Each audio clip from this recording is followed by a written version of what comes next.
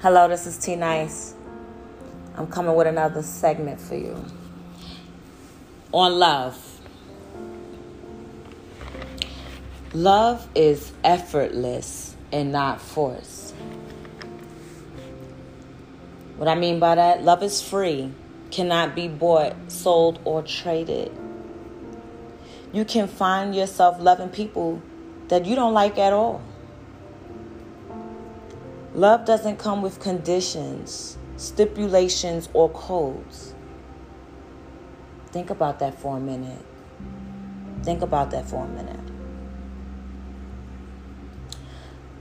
Love is unconditional, without conditions. You're offering love without any expectations of repayment. If not, you will be offering love with strings attached, which creates power and control imbalances.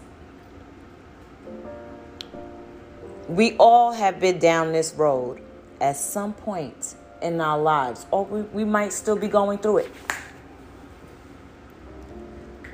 Now I have a question for you. What does love is colorblind and come without judgment mean?